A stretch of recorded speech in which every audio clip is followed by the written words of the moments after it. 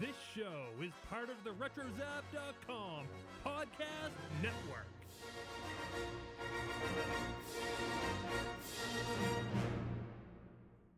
You will never find the more wretched hive of scum and villainy.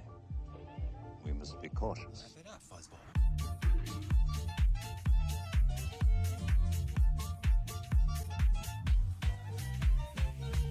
Hello, and welcome to Beltway Banthas, a Star Wars podcast live from the hive of scum and villainy in our very own galaxy, Washington, D.C.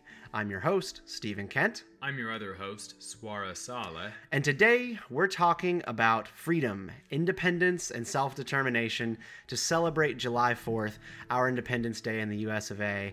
And we are going to be blocking out some time today to just go through listener emails as well, after we talk about the nature of freedom, what it means to us, and also how it might pertain to Star Wars. Joining us today, we've got our friend of the show and repeated guest, Brittany Hunter. Brittany is an associate editor at FEE, that's the Foundation for Economic Education. Thank you so much for joining us, Brittany. Thank you for having me, Stephen. Always a pleasure. Yeah, well, it's nice to have you back. I think this is your third time on Beltway Banthas. Third time, yeah. Yeah, I think that makes you the most frequent guest, does it not? I think so, yeah. Yeah, I don't think we've... What an honor. I'm very honored. Brittany's been in past episodes. She joined us for episode 15 on Star Wars propaganda, because Brittany used to work at the Holocaust Museum, correct? Researched there. So I didn't work there, but I researched there for and during my undergrad. Yeah. So she brought a whole lot of knowledge to our conversation on propaganda and how it's worked historically, and she keeps coming back to bring us more. And today, Swara had thought of you when we were coming up with the topic of talking about freedom, and he was like, Brittany Hunter, and I was like, oh my gosh, that's what I should have thought, and here you are. No, seriously. I'm okay with my name being synonymous with freedom, I think. When I think of freedom, I think Brittany Hunter. Yeah, the last conversation we had, I remember us talking a lot about your libertarianism and how that, I think we were talking about how that could pertain to Star Wars, and in the context of our last episode, we were talking about those themes, and I just thought, hey, yeah, Brittany could be really great for this. And, you know, it's 4th of July weekend. Happy 4th of July, everybody. We thought this would be a really good topic. You know, freedom, which is something we hear repeated so often in the Star Wars universe, and it just happened to land on this holiday weekend where we're celebrating our freedom here in the States. So true. And what we really want to talk today about is freedom and what it means to us. And we wanted to do this thing to sort of pause and do something in the spirit of July 4th. And Swara had suggested it initially. And I have to say, it was not something that I was particularly jazzed about doing. Oh, thanks, Stephen. No, right off the bat, I had to think about it a little bit. And then there was also the fact that I'm actually, for the first time in many, many years, not excited about July 4th. No. And I've been having to ask myself why. I think it goes without saying that America is in a time of great challenge, where the idea of celebrating this week, going into DC, like going through all the traffic, watching fireworks and waving little flags, it feels extra hard. And then I paused and I remembered Syria, Venezuela, Russia, North Korea, countries that are either in total violent upheaval or where you can be arrested or killed for even expressing the fact that you're unhappy and discontented with the state of the government. And here in America, perhaps what I wasn't considering going into this was, despite how not proud I may be feeling as of late, I live in a country where I can actually say that I'm not proud. And be allowed to feel that way and to express that in front of a microphone with all of you and share that with you and with Brittany, and not feel like there's going to be a repercussion to that. And I want to open the floor to everybody to share what freedom means to you when you think about it in this context, and then we will discuss some notable Star Wars characters and how freedom might mean something to them. And Brittany, I'm going to kick it your way first. I know this is something that you think about and talk about often. Yeah. I do, and it's from a very different standpoint, because I don't particularly love the patriotism of it all, obviously, from the radical libertarian viewpoint. Tell us about that a little bit. I think we have an amazing founding. I think it was very libertarian in its roots, but just like, even just thinking talking about like, oh, we're going through tough times. I guess I don't see every single administration to me has been like, oh, it's the same old thing. Like, yeah, we're going through like. I expect that right now we're living in the better days, and it's probably going to get worse. So I'm kind of like, all right, like, stock up on my Bitcoin and be the libertarian, the stereotypical libertarian that I am, and prepare for the worst. Well, you are not a. For that. You've definitely never struck me as a stereotypical libertarian in many ways, because you actually take it that extra step further into not being really interested in politics status quo. Because one thing that you mentioned to me often is that you don't particularly view America as a beacon of freedom. You view all government as some sort of form of oppression. Is that's kind of like your running idea? Yes, but I think the best thing there's ever been, like, I love a good overthrow. I love a good overthrow. Because I love constitutional law, and I almost did the whole law school thing. Like, the founding to me is one of my favorite things in the world. For example, like last 4th of July, and this will actually kind of shock you, and it will embarrass me to admit this. Like, I went to Mount Vernon, and I was taking pictures of fake George Washington and like his wife, and like I was so excited about it. And yeah, like I hate all governments, but I like history. Like, I do like the story of.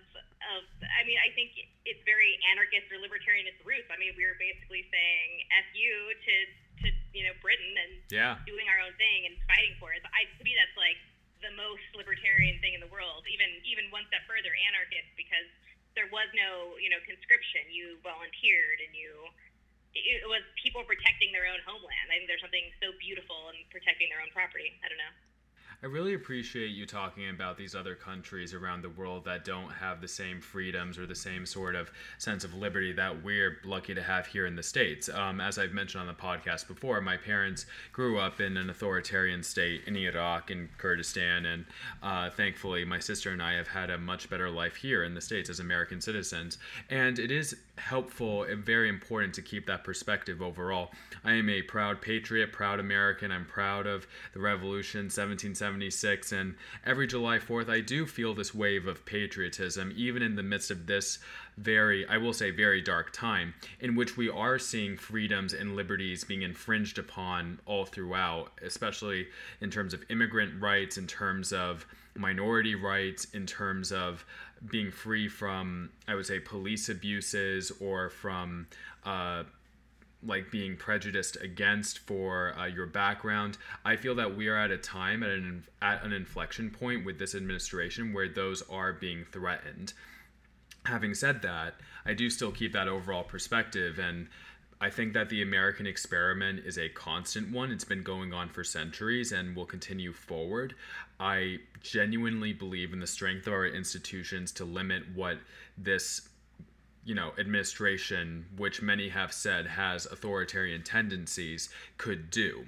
And I believe that we have seen that in practice already with our court systems, with even Congress to some extent not allowing him to go the full extent that he wants to do. And I still have faith. Again, Stephen, we are, like you said, it is very easy to feel as though, we shouldn't be proud of being free. It's especially in our media landscape right now. The media is doing very important work pointing out everything that the Trump administration is doing, and especially after Trump's horrific tweet the other day about CNN. And we're seeing this sort of, I take this very seriously. It's an absolute attack on the press and on free speech. And that's something that is at the very least very evident in the public conversation. It's very present. And I think at this July 4th, let us be grateful for our overall freedoms and how we compare to the rest of the world, but let us also be cognizant of how that could slip away. And I'm not saying that necessarily is, but at the very least, there are threats. Brittany, do you think there's such thing as too much freedom? I disagree with that completely. There's. Well, I'm asking you. I'm not making a statement. It's more of a question. In people's best interest to get along, and I think people will end up self-regulating. It's just in the natural order of how people are. May I interrupt for a second? Have you ever read Jean-Jacques Rousseau?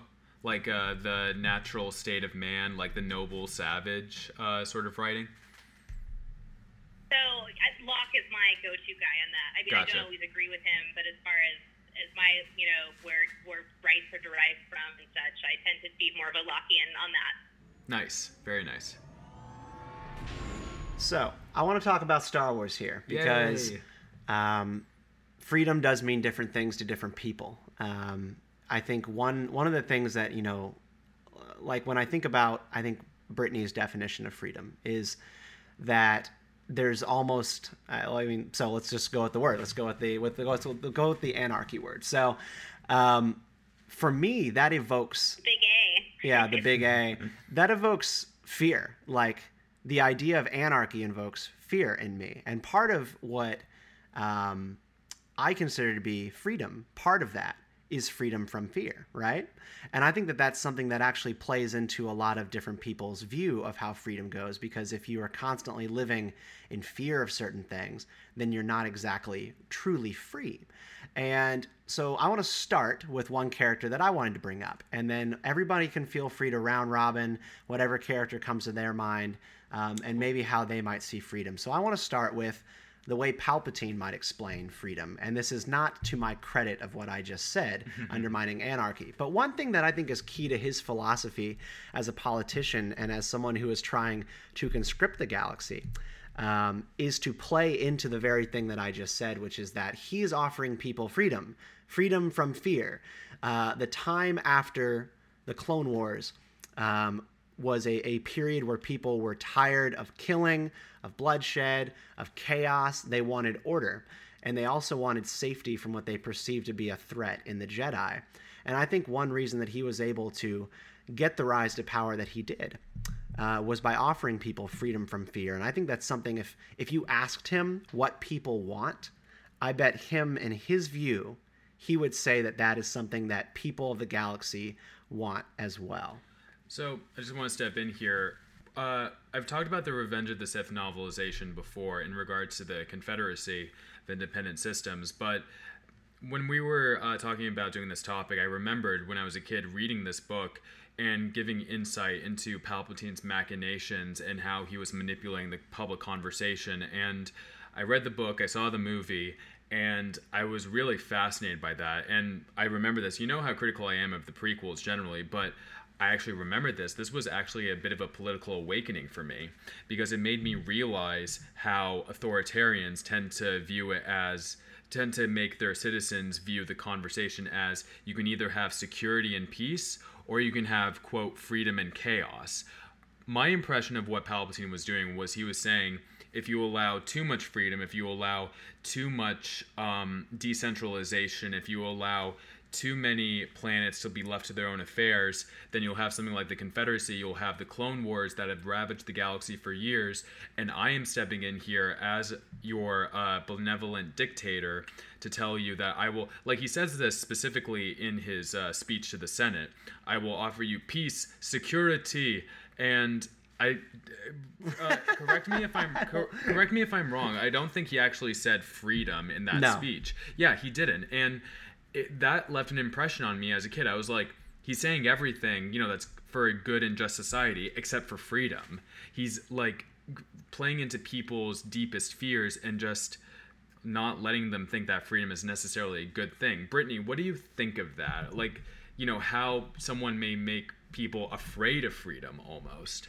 Yeah, no, I think actually you bring up a good point, because that's largely what shaped my views is, I was 16 or almost 16 when 9/11 happened, and I was very much, I was not an anarchist back then. I loved George Bush. I loved anything George Bush did. But I just remember, I was terrified, and so it was justification for everything. I didn't realize how terrible the Patriot Act was, or all these things that we were doing were because there was that fear. And I think it's funny. I think I go back to V for Vendetta every time I'm on here, because I think I always find parallels I find interesting, and I'm going to do it again. Great movie. But that's the same thing in that movie. It's all about freedom from fear. Let us remind you, why you have to listen to me, because I kept you free from all these, these terrible things. But fear is probably the best motivator. That's the best way to get people united against a common enemy, and they'll do anything. They'll listen to you. Fear is the enemy of freedom, it seems like. It is. Yeah, it's like you were saying, that freedom from fear that's such a real thing, especially when we're viewing it in this context. It's very interesting. One thing that I wanted to bring up on the topic of Palpatine and Palpatine and freedom, is the Sith Code. So, off the top of your head, Swar, do you know the Jedi Code? There is no emotion, there is peace. There is no ignorance, there is knowledge. There is no passion, there is serenity. There is no chaos, there is harmony. There is no death, there is the Force. Wow. Well done. Thank you. Well, that is the Jedi Code. Now let's hear the Sith Code. Peace is a lie. There is only passion. Through passion, I gain strength. Through strength, I gain power. Through power, I gain victory. Through victory, my chains are broken, and the Force shall set me free. So when I hear the Sith Code, I think of the opposite of what I read in John Stuart Mill on liberty and what I've read from Bastiat, which is the whole idea of the do no harm principle in pursuit of liberty. You know, you cannot pursue your freedoms if it is taking away from the freedoms of others and taking away from other people's natural rights to pursue their own destiny. And so the Sith Code to me seems like the ultimate display of selfishness, where you are instructed to steamroll others in pursuit of your own glory, and your glory makes you free. Brittany, does that sort of ring any philosophical bells for you? Yeah, and I definitely agree with what you said as far as it's like the antithesis of freedom, what I consider freedom. Because unless you have a just reason for steamrolling, as you say, someone else, I think the perfect way to describe it is don't hurt people and don't take their stuff. I love that. I think that is a very short and sweet summation of what freedom is.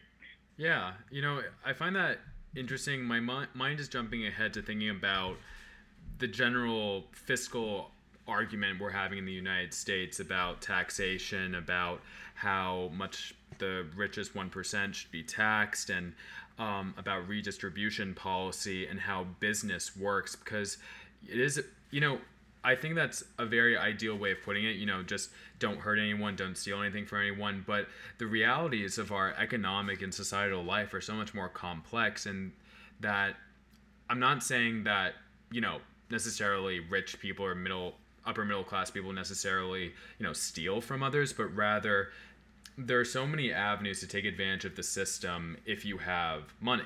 And if you come from a relatively rich background, that if you don't have those, it's so hard to get ahead. And my mind's going down a little bit of a rabbit hole, but those who do not have those resources, those who are economically unprivileged, do not have necessarily that freedom to make it their way to the top. That they don't have that economic mobility. I'm very curious about your guys' thoughts about this question of economic freedom and the freedom, the pursuit of happiness, really, which is what this country was founded and based on, and how that figures into our politics today. Because from my point of view as a liberal Democrat, I know that or at least I know for myself, that we do not have a system in place, and that there's so many barriers in place that keep people from making it up there. That, people at the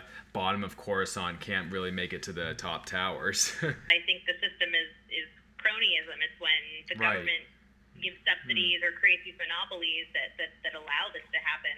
But one thing that I write about personally a lot is poverty, and that's why I'm a free market capitalist. I mean, that's why I believe in these things, that it really will, excuse me, that when you allow it to occur unfettered by government restraints, it allows people to flourish and be prosperous. It's the reason people strive so hardly to work under the radar. It's the reason there's still unlicensed food carts. These are people who want to get ahead, and they're not going to let the government stop them. And I think the government is the barrier, I guess. Perhaps. Which character in Star Wars never let any system get in his way? Han Solo. Han Solo is a character, from the minute we see him, has a devil-may-care attitude. He is just working for himself, and Chewie will take whatever job comes his way. Thankfully, he has the resources in order to do that. And, someone who's just inspired countless people worldwide. I mean, you talk to most people and ask who their favorite Star Wars character is, they usually say Han Solo. Because he's a rogue, man. He's a rogue. Yeah, he's just out there doing his thing. There are two things with Han Solo that I think of with freedom. And there's the personal aspect, the fact that he's a guy who doesn't much care for attachments and commitments. And spoiler, him and Leia don't make it. They end up going their separate ways. Han for a Solo, couple of years. Well, they still adding a couple years doesn't mean it doesn't happen, which is what I said. They end up splitting, and Han Solo goes back to his rogue ways. He goes off to be not a race car driver, A speed racer, a swoop driver. Swoop driver, swoop pod swoop racer. racer, swoop racer. Swoop racing. I think that's what it was in Bloodline. And then he returns to smuggling. And there was just sort of this sense, I think, in Han Solo's mind that he was never cut out for this family thing. And it's probably because the family was falling apart as it relates to Ben. And Ben turning to the dark side and becoming Kylo Ren. I think that made him doubt himself a lot when maybe he could have been a successful father and a successful husband. But for the most part, he's a guy who freedom to him, I think it's not being tied to other people except for his friend Chewie. And that is that's probably the exception there. And then there's also the aspect of his job, and we can talk a little bit about the job of a smuggler, the legalities and involved. prohibition on spice. What is spice actually? I think of spice as being heroin. That's what I think of it as. Oh man, this puts so many blemishes on our favorite childhood character. Whatever you guys think about it, they needed to preserve food. It could have very well been something very innocent, like For salt sure, yeah. or something. But don't we know that spice is not, and isn't spice his drug?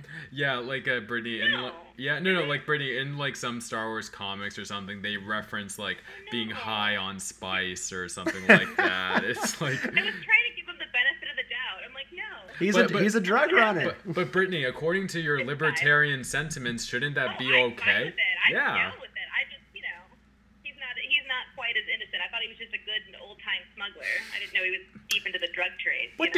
I have to ask, what did you think he was smuggling? I don't know. I never thought of that until this moment. I don't think I've ever thought about it. Only political refugees from Tatooine. You know what, Brittany? I bet you were thinking it's not my business as long as he's not hurting me or stealing from anyone. Exactly. That is exactly what I thought. I was just thinking about how great it is that every strong female character is freedom from. She's trying to find freedom from her traditional role, which I find very interesting. And you see that in every single one. I mean, Leia, in a lot of ways, she's not your typical princess. She's a warrior. Totally. Don't kill me for not remembering the name. The last movie. Jyn Erso in Rogue One. The girl. Who was the girl? Yeah, Jyn Erso. We talking about Rogue One or Episode 7? Rogue One. Okay. Yeah. Yeah. So you have. I mean, these are women, and you also have Rey in Episode 1 or Episode. What is it? Seven. The newest one. So there are all these women that don't fit your typical stereotype. So freedom for them is doing what they want to do despite, the gender they were born. I think that was pretty cool as a female to watch all these really strong characters. Yeah, totally. Talking about the real world politics of it, in the vein of Leia's incredible portrayal by Carrie Fisher and how groundbreaking that was, we still talk about it in film and representation in general, that feminism, being equal to, if not better than one of the guys. But you're right, Brittany, that sense of freedom Carrie Fisher brought to it in Leia's portrayal and what Leia was fighting for. She was fighting for freedom from the Empire, for her people. It's in the opening crawl, fighting for freedom for her people in the galaxy. It's Yeah, I bet, like, you know, you seeing, like, Leia, like, relatively short compared to Darth Vader, like, talking down to him and the other Imperial officers, you were like, yeah, that's how I want to talk to authority.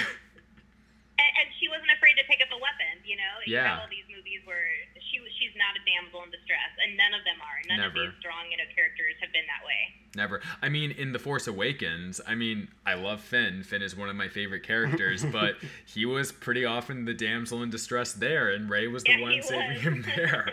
It was awesome to see. Yeah, honestly. that poor thing would have gotten blown up on Jakku in that village if he was Aw. all by himself. Aw, But I you love mentioned Finn. Jyn Erso, and Jyn Erso, I think, in many ways, is the Lady Han Solo. Like the way that I think about her is different than Leia and Rey, and I think it's because I don't think she plays nicely with any sort of group, and I think if she had lived past Rogue One, I don't think she would have stuck around the rebellion, stuck around with Cassian Andor. I don't think that's where that was going. I think that she as a person does not trust other people, and she feels best when she is out on her own. And I mean, by best, I mean most secure. I think you saw that with her inability, or she ended up on the outs with Saw Gerrera's group. She also doesn't trust the rebellion, and her sentiment towards fighting the Empire was kind of like, I'm just sort of trying to keep my head down and do my thing. I think of her as just being someone who doesn't fit well into collectives. She's not able to fit herself into those boxes, and it's not because she's not principled. It's just sort of her. She has a roguish personality, and in that I think Han Solo does as well. Now Han Solo came firing back into Episode 4 to save the day, and he stuck with the rebellion, but he didn't continue to live that military life. He went back out of the Republic military, didn't join the Republic military, and went back to doing what he does best. I think of Jyn as being sort of the same sort of rogue. Right, so I'll first say about Han, I think, like, a lot of why he was with the rebellion was for the sake of his friends and then his eventual wife, Leia. But back to Jyn, I actually disagree. I find her to have really had a hero's journey by answering the call from her father to destroy the Death Star, and I felt that, you know, you say you don't think she works well in groups. Thing is, she was raised in a group with Saw Gerrera and his merry band of rebels, and was really hurt when Saw abandoned her. And it seemed that my interpretation watching the film was that she gets people to gravitate around her very easily. She's a very natural leader, and she was very inspiring to the crew of Rogue One that went to Scarif, and really, I think that. So maybe Even she's though a she leader, not a follower. Well, yeah, that, but also, I have a feeling that she felt trapped for so much of her life. She was trapped by, again, going back to fear versus freedom. She was so trapped by the sense of fear of the Empire and what it would do to her and her father. But talking to Cassian, talking to Saw, and having that catalyst, see what I did there, of, seeking the Death Star plans, let her fight for what she genuinely believes in against this authority that she's always resisted, and find that sense of freedom. I had something I wanted to kick y'all's way. This is a disjointed thought, but I think the two of you can help me carry this thought home. Sure. Rey and Luke Skywalker, both are heroes from the desert planet. They are more or less victimized by their circumstance. They are not a place where they want to be. They spend their evenings, their days looking up into the sky, wanting to be somewhere else. They both represent the same kind of archetype. And I think to them, freedom is the ability to get out of the circumstance that they are in, to overcome the geographic situation that they're in, the economic situation that they're in. Luke doesn't want to be a farm boy. That's not the life that he wants for himself. And Rey, I think she just wanted to be anywhere else than what she was doing. And she didn't want to become that old woman in the village of Jakku, sanding old broken parts for a living. And I think about, you mentioned in your bit about Trump and America today, you mentioned immigration. And I think about these two characters as escaping the world that they are on because they want to go somewhere else. And I think of the plight of the immigrant, and the ability of someone to immigrate if they so choose. Like, how do you think about freedom when it comes to the idea of immigration? Because I think about like Rey and Luke as sort of being these characters that you could sort of frame as being the mindset almost of immigrants, and they want to be somewhere else. They don't like where they are, and there's circumstances, usually laws, that prevent them from being able to go to the places that they want. I think freedom of movement is one of the most important elements of overall freedom and pursuit of happiness. If you want to pursue your dreams and you're willing to work for it, it's just a matter of honestly how you get into the border. If you want to cross in someone's yard and they're okay with it, I think that should be fine. I don't think there should be a border wall or anything like that. I think the more diverse our economy has, the better everybody is. It's just a win-win situation. Yeah, I agree definitely with that point. I want to talk about Luke and Rey for a second because they have very different senses of freedom in their character journeys. While Rey obviously does bear a lot of similarities to Luke, she has very different priorities. She doesn't want to leave Jakku. She wants to stay there waiting around for her family. She is lacking that sense of belonging. She's on Jakku, but she's so, she's been raised there from childhood. Well, we don't know. We don't know that. Well, I mean, at least from when she's 5 years old, I mean. Okay. Like from 5 to 19, she's there not knowing better, not knowing where to look for her family. Obviously, she learned about space travel. Obviously, she learned how to pilot exceptionally well, but she wouldn't dare take herself off of Jakku in a life she had gotten so used to, just in case, she says, my family is going to come back for me, but she's just denying it to herself. But Luke is like, no, I'm done with this place. Like, bye, Felicia. I'll fly off. Literally, we don't see him mourning his aunt and uncle. I mean, we do see him a bit mourning his aunt and uncle, but it's very momentary. So cold. He gets more worked up over Ben Kenobi dying than his aunt and uncle. Yeah. His sense of freedom is being part of this wider cause of having that, all jokes aside, Luke's desires for freedom off of Tatooine and being part of the Rebel Alliance and being part of the fight against evil is deeply resonant with so many of us.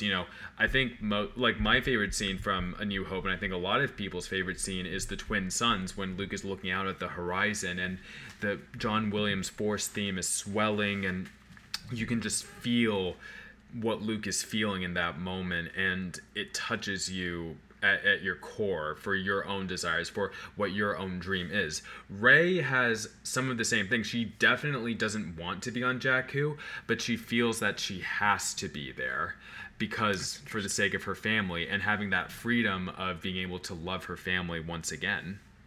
That's interesting. I think that's a keen insight because it is true. She does try to go back to Jakku. If she has her choice in that movie, she makes her choice, but if she had her way, she makes a decision to protect her new family. Yeah, that's what it is. Yeah, she wants to go back.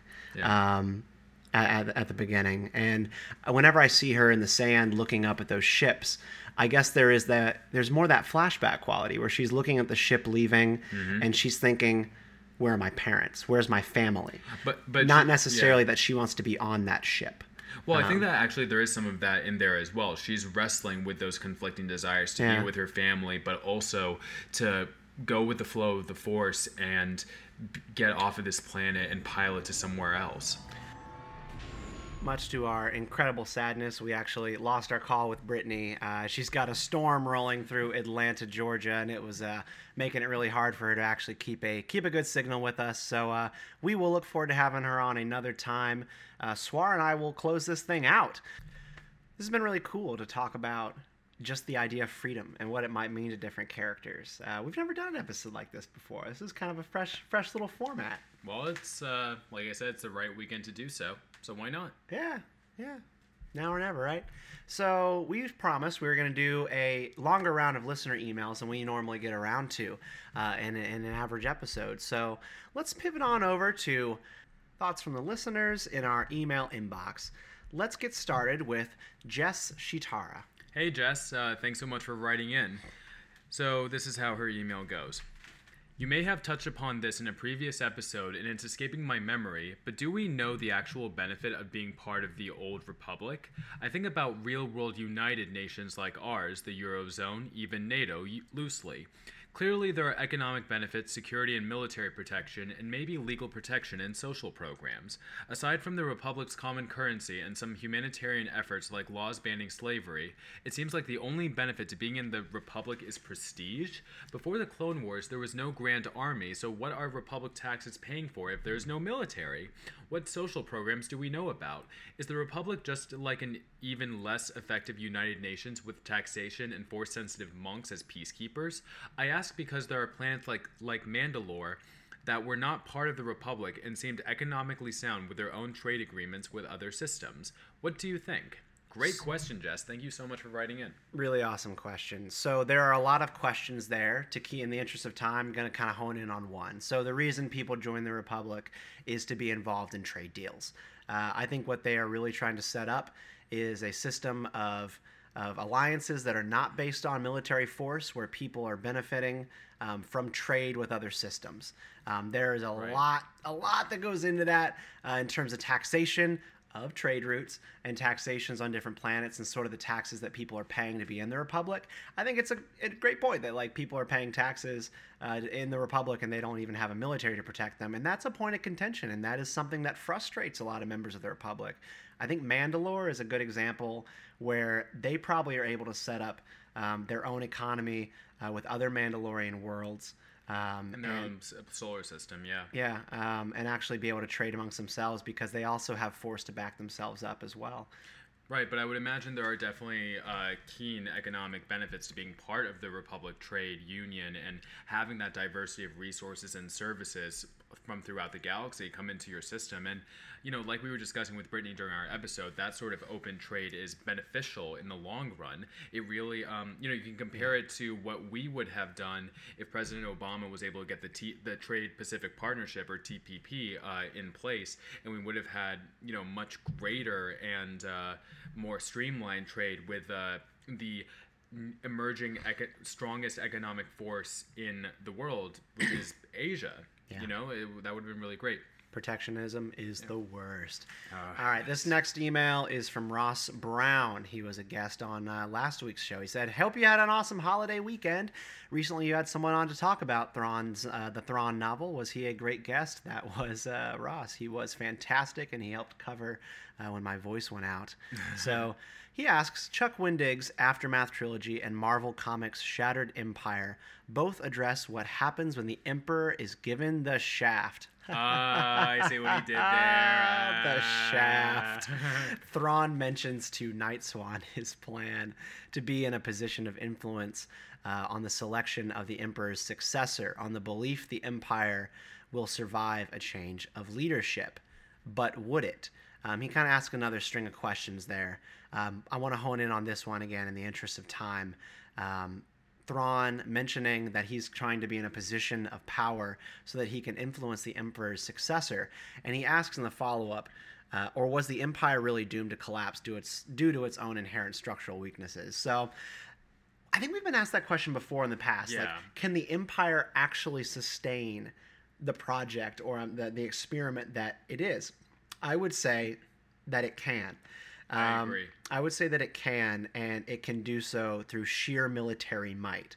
Mm-hmm. Sheer military might can keep the galaxy or the universe in order and make everybody subjugated to the Empire. It doesn't have to be a successful economic experiment for the Empire to maintain itself, for the Emperor to remain in power. I mean, again, kind of look at North Korea. Korea, it doesn't have to be successful economically for the tyrants to remain in place. Now, North Korea has had multiple tyrants. They pass it down through family. So I think Thrawn was absolutely thinking the right way to try to be in a position to get a good successor after the Emperor eventually dies of old age. You know, I think a better parallel would have actually been communist Russia, the USSR, you know, having that amount of jurisdiction over such a large area and incorporating so many other Eastern European countries into your union forcibly and requiring them to, play ball with this economic state. And it just like, as for the question whether the empire would have, not been sustainable in the long run, I agree with you, Steve, and I believe that Palpatine had multiple plans in place. While he did, as we know from Aftermath, consider the possibility of his own death and defeat at Endor, a real possibility, he definitely, I think, and I've mentioned this before, I think that corruption and that competition between Imperial officers actually plays into Palpatine's and other elites' favor in terms of being able to have them play off one another, to have them, sort of try to outdo each other while he remains at the top, controlling the entire operation. And I think that the First Order works that way as well, to a large extent. Yeah, you've got people gnawing on each other's ankles up the ladder, and you never really get to the point of going after Palpatine's power because you're vying for power with other people down in the middle of the ladder. You hit this ceiling, and it's usually your peers, not the actual Emperor himself. So we've got another really short email from Joseph Moore, and he says in all capital letters, what are Star Wars Disney's plans for the next Star Wars Celebration? # Star Wars Celebration. Through skipping in 18, bundling with Star Wars Land. So I think the question is asking what are Star Wars Disney's plan for the next celebration, considering they're skipping it this year. Yes. This year, or is it skipping 18? Skipping 18. They're skipping 2018. Yeah, so they're skipping 2018 Star Wars Celebration, and it's also going to be coming around the same time as Star Wars Land is actually a thing. Oh my gosh, I can't wait! It's going to be so much fun. I think the answer to your question is I have no idea. I know it's going to be awesome. 2019 is going to be a big Star Wars year. Yes. Star Wars year. Now, that would be the year of Han Solo. I mean, Han Solo is still slated to come out in 2018. May 2018. Yeah. Okay. But, that is, put into question about whether... And I'll get to 2019 is Episode 9. Yes, exactly. Okay, got it. Exactly. And, we'll get into the question about Han Solo. I'll get into that in my Bantha fodder. As for plans, ultimately, we technically have no idea, but I have a strong feeling it's going to be in Anaheim, in California. They've had multiple ones there before. I think, to my knowledge, it would fit the typical pattern of Celebration's location. So, yeah, that's where I'm betting, and I'm just so excited for Star Wars Land. It's going to be amazing. Oh, maybe that'll be the launch. Oh, my God. And we could, go to both Star Wars Land and Celebration. Sorry, we're freaking out over this. Dignified. All right, our next question is from listener Seth Maloney. Any thoughts or feelings on the canonical geopolitical position of Naboo as a planet?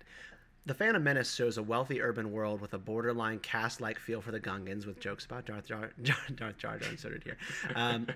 Every other bit of prequel content ignores Naboo itself in favor of its residents. Padme is a literal hero of the Republic, but was her stature elevated because Senator Palpatine was made Chancellor? And with Jar Jar being what he is him being made a senator, a sign of respect for his actions, a nod towards the elevation of Gungans in Naboo's society, or their role in a galactic cosmopolitan culture. So my answer to the first question is that Padme did not necessarily have her stature elevated because of Senator Palpatine becoming Chancellor. She was elevated by her successor, Queen Jamila. She was appointed to be the Senator of Naboo. Yes. However, obviously, she was a beloved queen. They wanted her for a second term. She was exceptionally qualified. Queen Jamila, think about maybe they're not besties. They might not be best friends. She might consider her to be someone who could rival her again for the throne. But in those cases, typically you give that other person another job.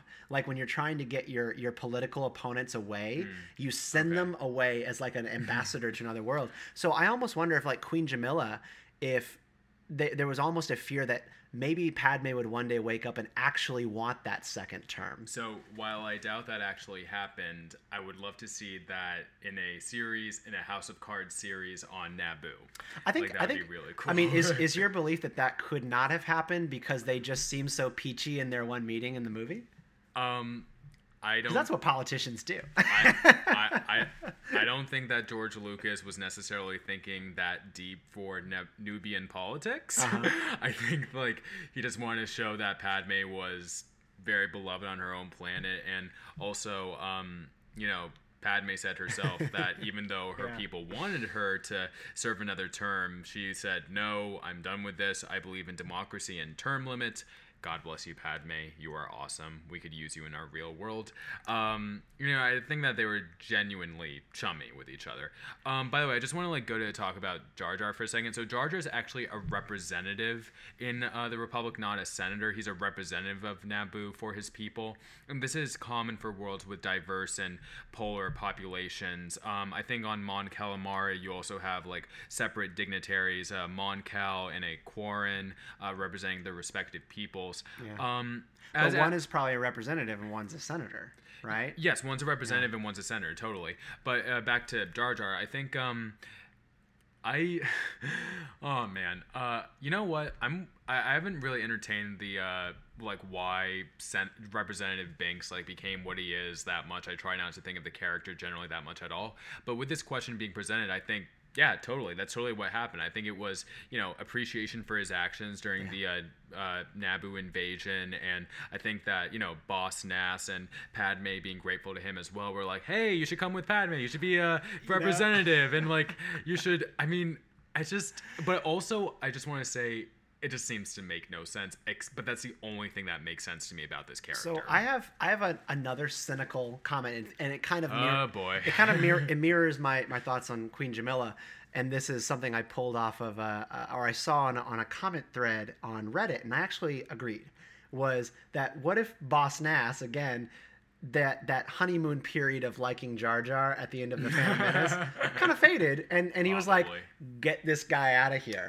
Headcanon accepted. Yeah, I think it's believable that there's this kill two birds with one stone thing. You get him not only out of Otoh Gunga but off of Naboo. So Boss Nass was the Queen Jamila in the situation, and Jar Jar was Padme. Exactly. I don't know. I just I always think about my boy John Huntsman, who went over to be the ambassador to China, and he was considered to have been relegated to China to get a political player off the field. I want John Huntsman back as a Republican leader, please. We'll take you back. Please please, John Huntsman. I'm not a Republican, but please go back to them, please. He started an organization called No Labels. Cool. Really good DC-based organization. They deal in bipartisan politics, and they do lobbying to put pressure on building consensus. Very cool. I like the organization. It's called No Labels. You should check it out. Much respect for that. Yeah. This is from Mark Sutter. Mark Sutter is from the Tarkin's Bookshelf podcast. Yeah, Mark Sutter has been a longtime listener and follower of the show, and we've had many Twitter interactions with him, and good to hear from you, Mark. Mark writes, in light of current politics, it seems as though Palpatine's Machiavellian scheme may have been absolute overkill, instead of working both sides against each other. Couldn't he have just overinflated the risk of a dangerous group and used the galaxy's fear of a common enemy to unite them? That's an interesting question, Mark, because I think he did both. He did work both sides against each other, and he found the common enemy being the Jedi. He united everyone in the Empire or in the Republic around this fear and paranoia of this hyper-religious cult called the Jedi, who were running the military and also trying to stage a coup. And just think about it, Jedi who are usually just general peacekeepers who will come when the call requires them. Now they were being generals. Now they were being at the forefront of battle and had all of their abilities with a lightsaber and the Force on display. So I think that would certainly inflict more fear into the hearts of Genesis. And yes, obviously they knew about Jedi and their abilities beforehand, but I believe that during the Clone Wars, especially in the context of your question, Palpatine definitely fanned the flames and probably, as we see during the Clone Wars, he was very manipulative of where the Jedi would go to and whom they would interact with, and how they would be perceived overall. Palpatine was controlling so much of that narrative from both the Republic and the Confederacy sides. So I think that's a great observation. And the Jedi were the common enemy. Yeah, he got the galaxy fighting each other, and then in the like the flames of that conflict, he found a common enemy for everyone to unite around and create a great and glorious empire. Love you, Uncle Palpy. This next message is from listener on Twitter, Captain Alex8. Hi, Alex.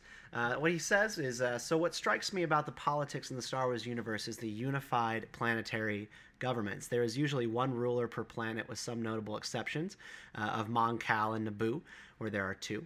But for the most part, an entire world ruled by one government. There are no Earth-like examples where there are 190 plus governments.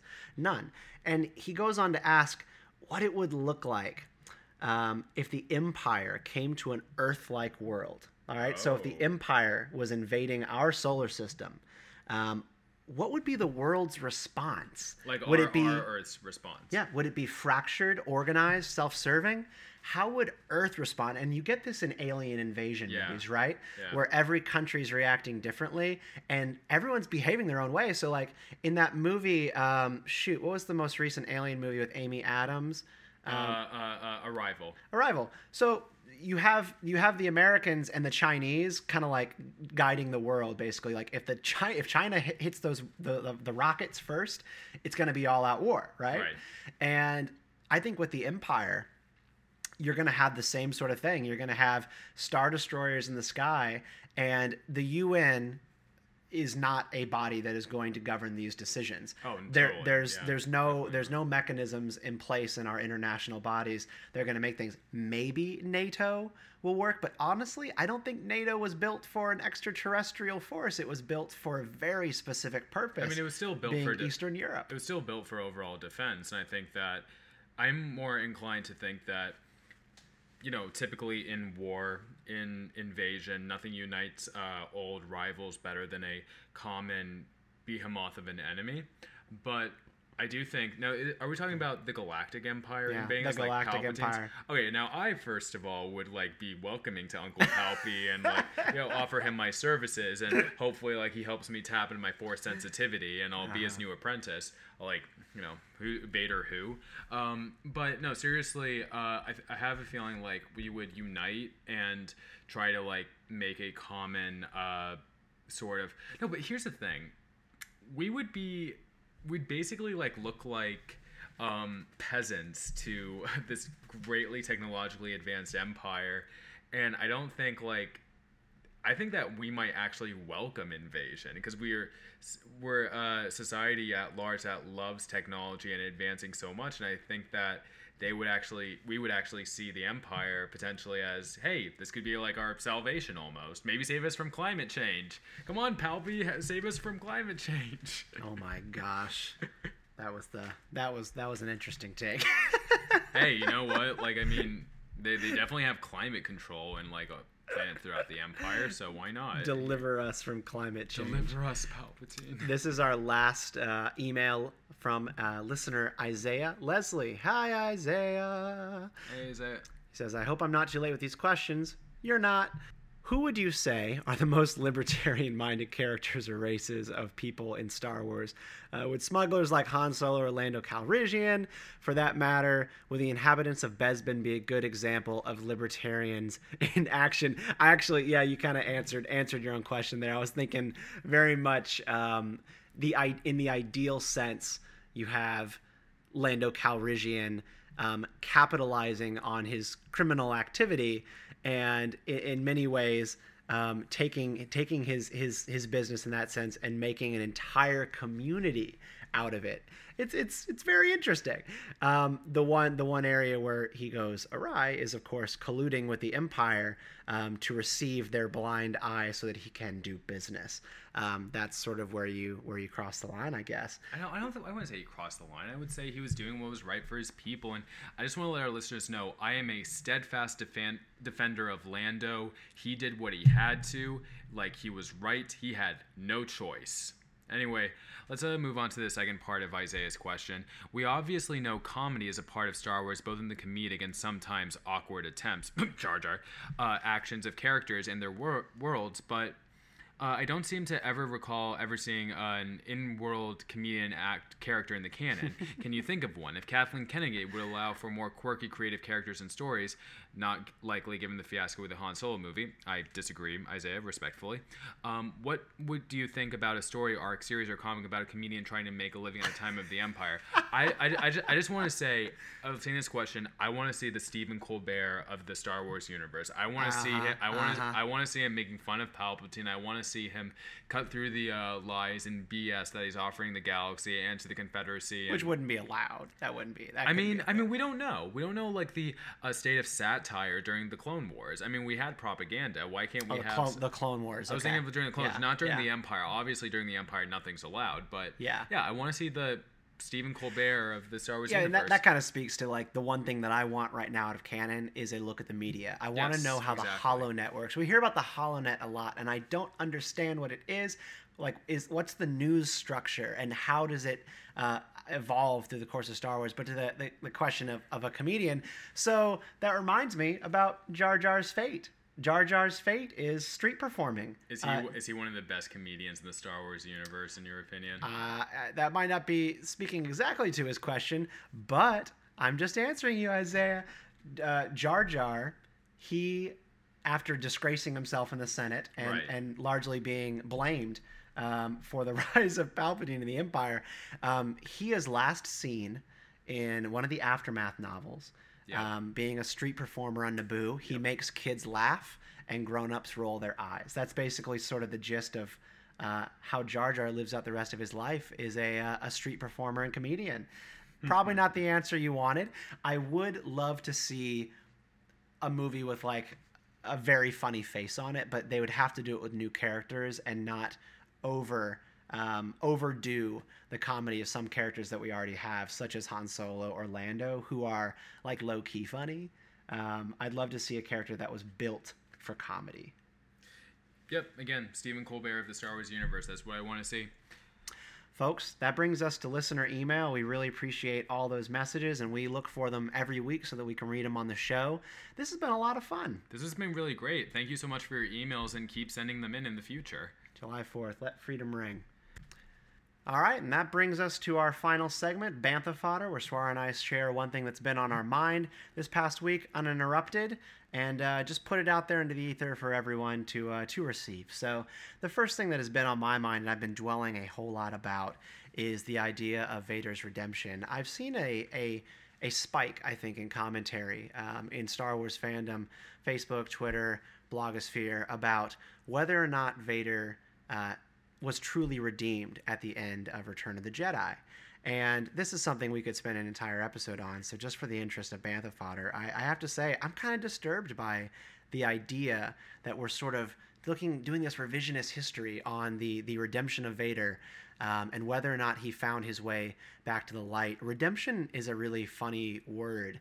It as a word, it sort of makes it sound as though you've had the slate wiped clean, right? That's sort of what that word sounds like when you say Vader was redeemed, as if everything was wiped away. Well, it's not. Star Wars, in many ways, is just as theological as it is political, and Star Wars draws from religion and different religious traditions, and so you do have to approach it in that context as well. Now, you may not personally believe that sins can be forgiven by a single act of stepping back into the light, but Star Wars is sort of based off of this general theology, and what goes on with Vader is an act of redemption. not an act of forgiveness. He does not get an opportunity, nor does he seek one, to be forgiven by everyone that he has wronged. I mean, given he's helped with the space holocaust, like he has massacred thousands, if not millions, of people. What he does is he runs up against a wall and realizes he's in the dark. He needs to get out of the dark, and that he has done horrible things, and that there is light in him, and that he is going to give into that instead of continuing to build upon the darkness and the evil that he's perpetuated. And in that is a redeeming act. Redemption is something that you do when you make that act of being saved, of pursuing that light, stepping out of the lifestyle that you were in into a new one. There's still a rocky road ahead after you begin to seek that redemption. Vader's life ended too soon, and we'll never really know what would have happened next. I would have always been fascinated to see what would happen if Luke brought Darth Vader back to the Rebel base and said, "He's our friend now." Who knows? But this is something that's really tricky, and we always have to kind of think about what Star Wars is about, where it comes from, and also that the idea of stepping back into the light is never as simple as wiping the slate clean. It's a long and rocky road. Swara, what's your bantha fodder? What's on your mind these days? Very nicely said, Steve, and I overall very much agree. So we haven't had commentary here on the show about Han Solo, as we haven't recorded in a little while, and we are going to be talking about it and the general politics of Hollywood and Lucasfilm soon, but I thought I'd just offer my 2 cents right now. So I just want to start off with saying I absolutely 100% trust Lucasfilm and Kathleen Kennedy with the direction that they're going in, and the amazing films that they're giving us, and the process that they're going on with Han Solo right now. I was very excited for Phil Lord and Chris Miller to be helming the project. I've been a fan of their properties like the Lego Movie, 21 and 22 Jump Street before. I think that they're brilliant directors, and I was very sad, to have seen them be fired from the Han Solo project. But as reports started coming in, which I'm sure many of our listeners have read, it became increasingly apparent that Lord and Miller were taking significant, and I would say, frankly, arrogant strides and directorial strides with the making of the film. They were having Alden Ehrenreich and other characters deviate from Lawrence Kasdan's script to a significant degree that it changed the plot of the movie some. And again, I still love Lord and Miller, but Kathleen Kennedy made absolutely the right call to remove them from the project. And while I don't find, I will just say, I don't find Ron Howard the most inspiring director. Like I said, was very much looking forward to Lord and Miller's vision. I think that Ron Howard will simply be a conduit for the ghost director of Lawrence Kasdan, and that's fine. I think that Lawrence Kasdan knows his character inside and out more so than anyone except for George Lucas and Harrison Ford. Like, he really crafted these characters' words and his persona in The Empire Strikes Back and Return of the Jedi, and I'm still looking forward to it. I will say, though, it is okay. While I trust Lucasfilm and Kathleen Kennedy, it is okay to say they made a mistake with Lord and Miller, and they know that, and they've owned up to that. But they're simply taking the steps they need to as a production company to ensure the steady, smooth flow of the film's release or production and release. All right, and with that, we are at the end of episode 34 of Beltway Banthas. Thank you so much for sticking with us and listening to our special July 4th themed episode where we talked about freedom, what it means to us, what it means in Star Wars. You're listening to this on July 6th, so that or after, and we hope you had a really nice Independence Day weekend, and that you're resting up this summer. We look forward to being back in your feeds the week after next. I'm Stephen Kent. You can find me on Twitter at Stephen_Kent89. That's Stephen with a PH, and Beltway Banthas at Beltway Banthas. You can find me on Twitter at SwaraSaleh1. You can also join my Facebook group on music and Star Wars. It's called Sounds from a Galaxy Far, Far Away. You can just request to join, and I'll add you. We discuss John Williams, Michael Giacchino, and just music and Star Wars, everything in between. And can't wait to talk to you guys next. May the Force be with you. Always.